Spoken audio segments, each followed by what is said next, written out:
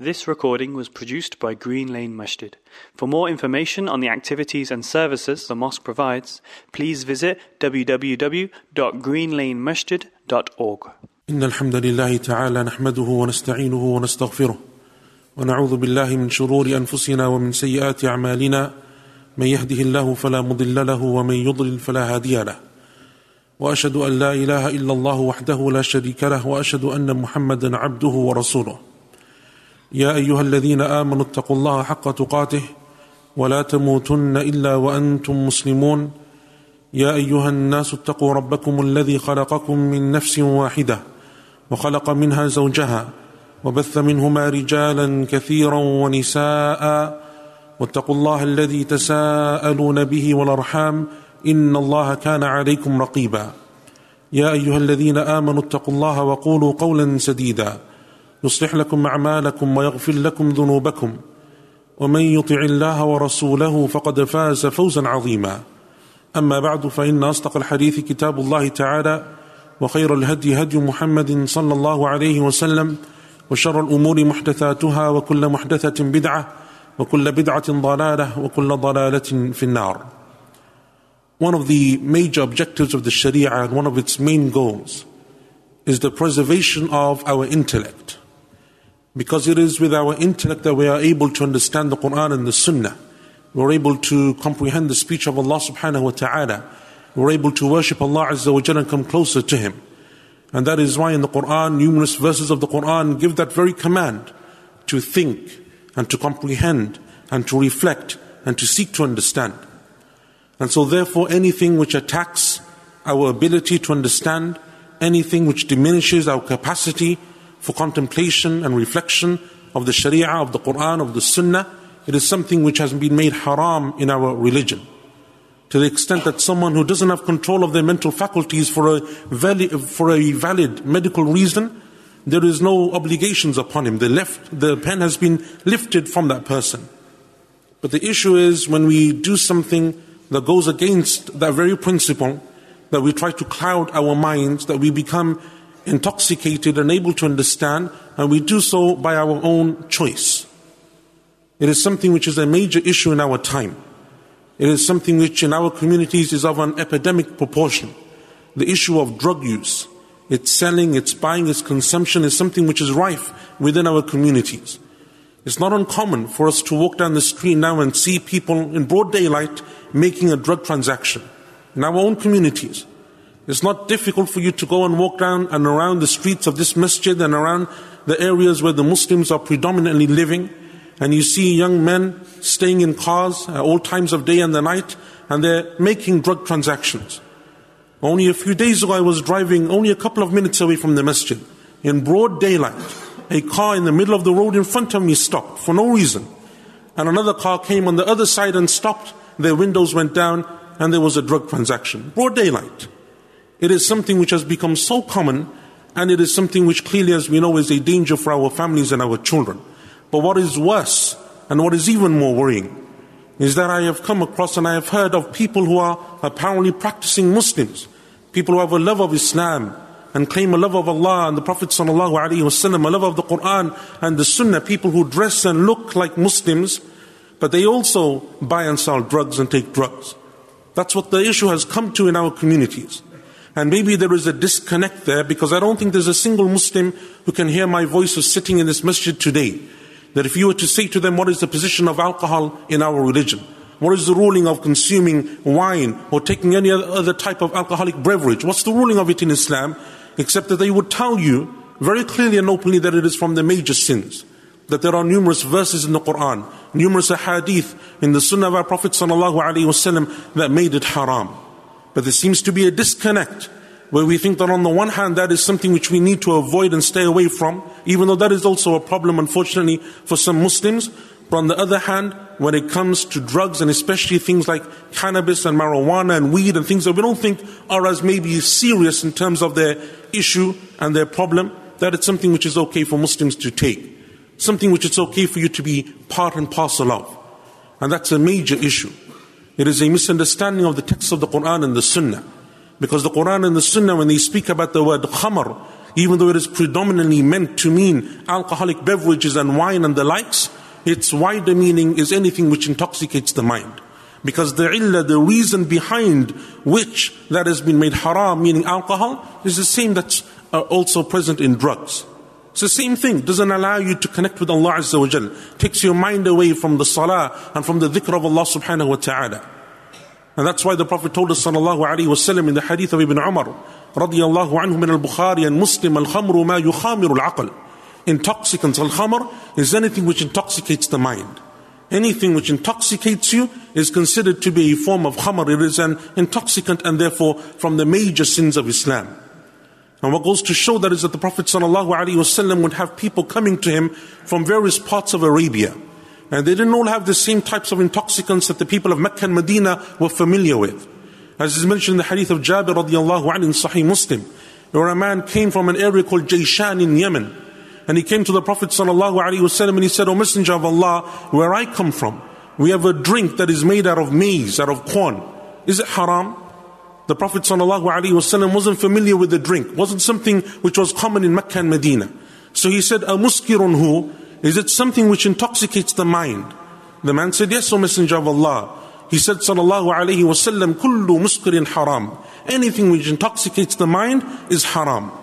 And then to show that it is a major sin, the Prophet said, Sallallahu "Inna ala Allahi azza wa jalla ahdan, liman yashrabu al-khamr, an yasqiyahu min tinat al-khabal." It is a oath that Allah has taken, a covenant upon him, that anyone that consumes an intoxicant on the day of judgment will be made to drink from tinatul khabal. They said, "O Messenger of Allah, what is tinatul khabal?" He said, "Araqu ahli an-nar, or qala usaratu ahli an-nar." It is the fluids and the sweat that will emanate from the people of the fire. It will be taken and the people of the fire will be made to drink it. May Allah Azza wa Jal save us from that.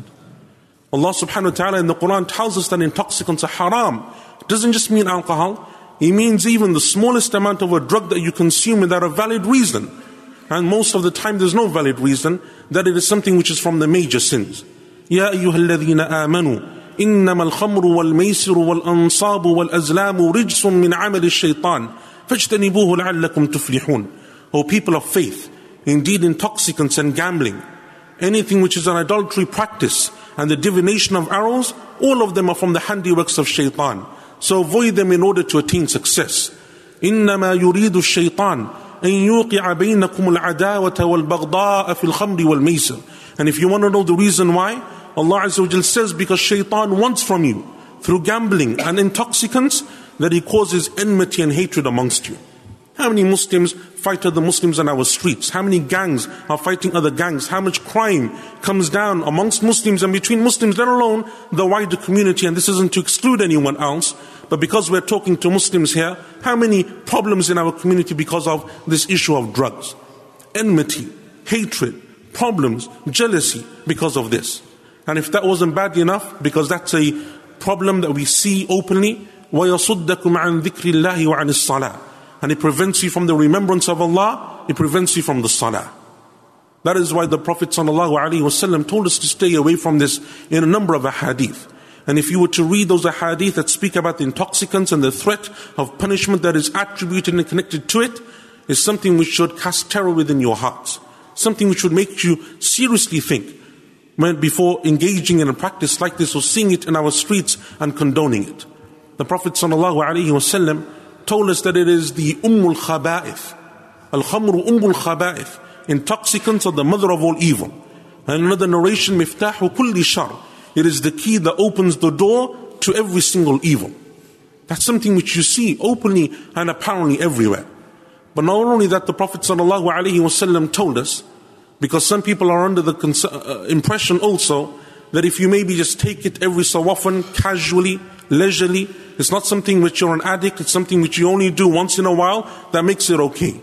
But the Prophet ﷺ told us that both types of people are under the severe threat of the punishment of Allah subhanahu wa ta'ala.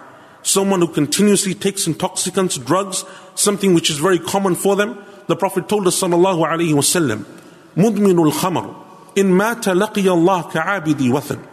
the one who continuously takes intoxicants, if they die upon that, meaning without making tawbah, without turning to Allah Azza wa Jalla and seeking repentance, they will meet Allah as if the one who comes having worshipped idols. Don't make a distinction between the one who makes idolatry and the one who takes intoxicants regularly.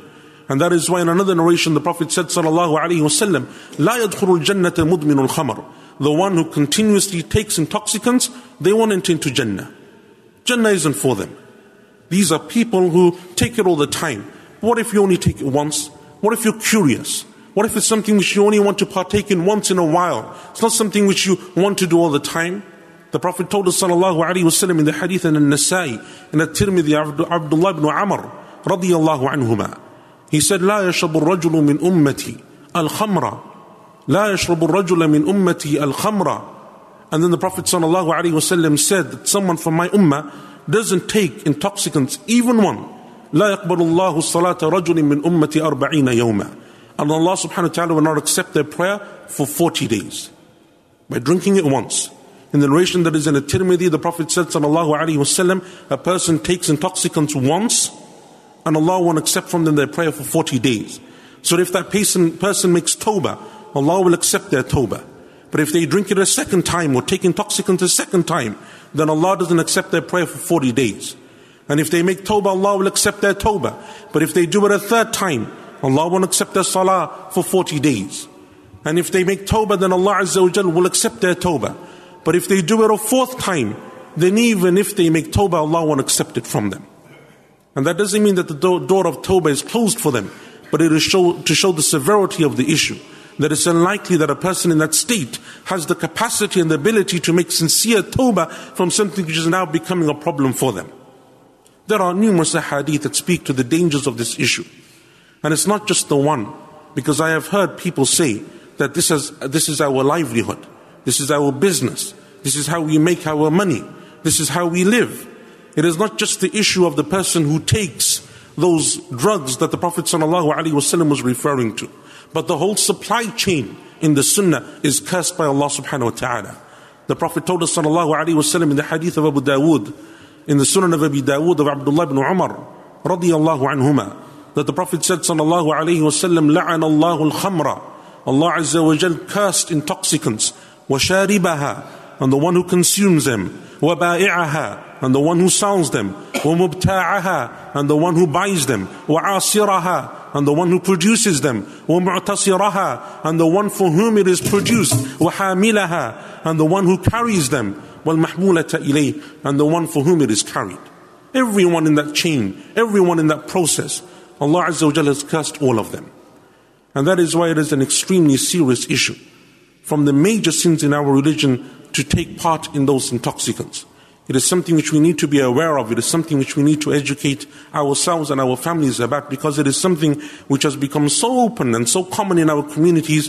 And when something becomes so open and so regular and people become accustomed to it, they lose the ability to understand that it is something which is from the major sins. Ask Allah subhanahu wa ta'ala that He protects us and our families and our children and our communities, and Allah Azza wa Jal helps those who are addicted to these substances, and that Allah subhanahu wa ta'ala makes their affairs easy for them. بارك الله لي ولكم في القرآن والسنة ونفعني وإياكم بما فيه من الآيات والحكمة. أقول قولي هذا واستغفر الله لي ولكم ولجميع المسلمين من كل ذنب فاستغفروه إنه هو الغفور الرحيم. بسم الله والحمد لله والصلاة والسلام على رسول الله وعلى آله وصحبه ومن والاه وسلم تسليما كثيرا أما بعد. This khutbah in no way diminishes the real problem that many people have with addiction. It is a major issue, and it's something which shouldn't be downplayed, nor does it diminish the efforts of all of those people who are in the wider community that are helping people with those addictions. Many people who turn to drugs do so because it is a form of escape. They have, for whatever reason, a lack of tranquility maybe, or happiness or stability in their lives, and they're looking for a form of escape.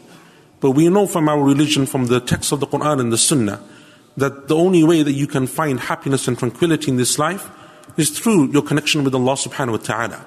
It is through the remembrance of Allah subhanahu wa ta'ala.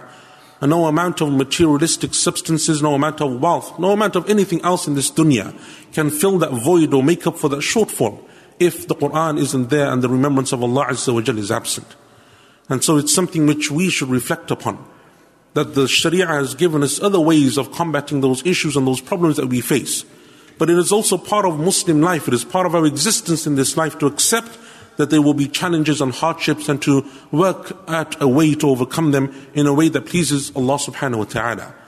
This concept that many Muslims unfortunately have today, that life should be easy, that life should be stress-free, that life should be all smooth and plain sailing, isn't a concept that we accept in our religion. It's alien to our religion, because this very existence is an existence of trial and tribulation and test. And the meaning of trial and tribulation and test is that you will have hardship, that you will have days in which you don't feel joy or happiness. But if you have a strong connection with Allah subhanahu wa ta'ala, you have a connection with the salah and the Quran and the dhikr of Allah Azza wa Jal, no matter what else takes place, there is always another recourse for you, a way for you to come out of those problems and overcome those issues that we face. So the message of this khutbah today is a simple but extremely important one. This issue of drugs that has become an epidemic in our communities, it's something that we need to tackle head on, something that we need to be aware of. But what I wanted to stress today in front of everyone was that it's not just a small issue. This isn't just some minor sin. It's not just something that's not a big deal. But in our Sharia, it is from the major sins and from the most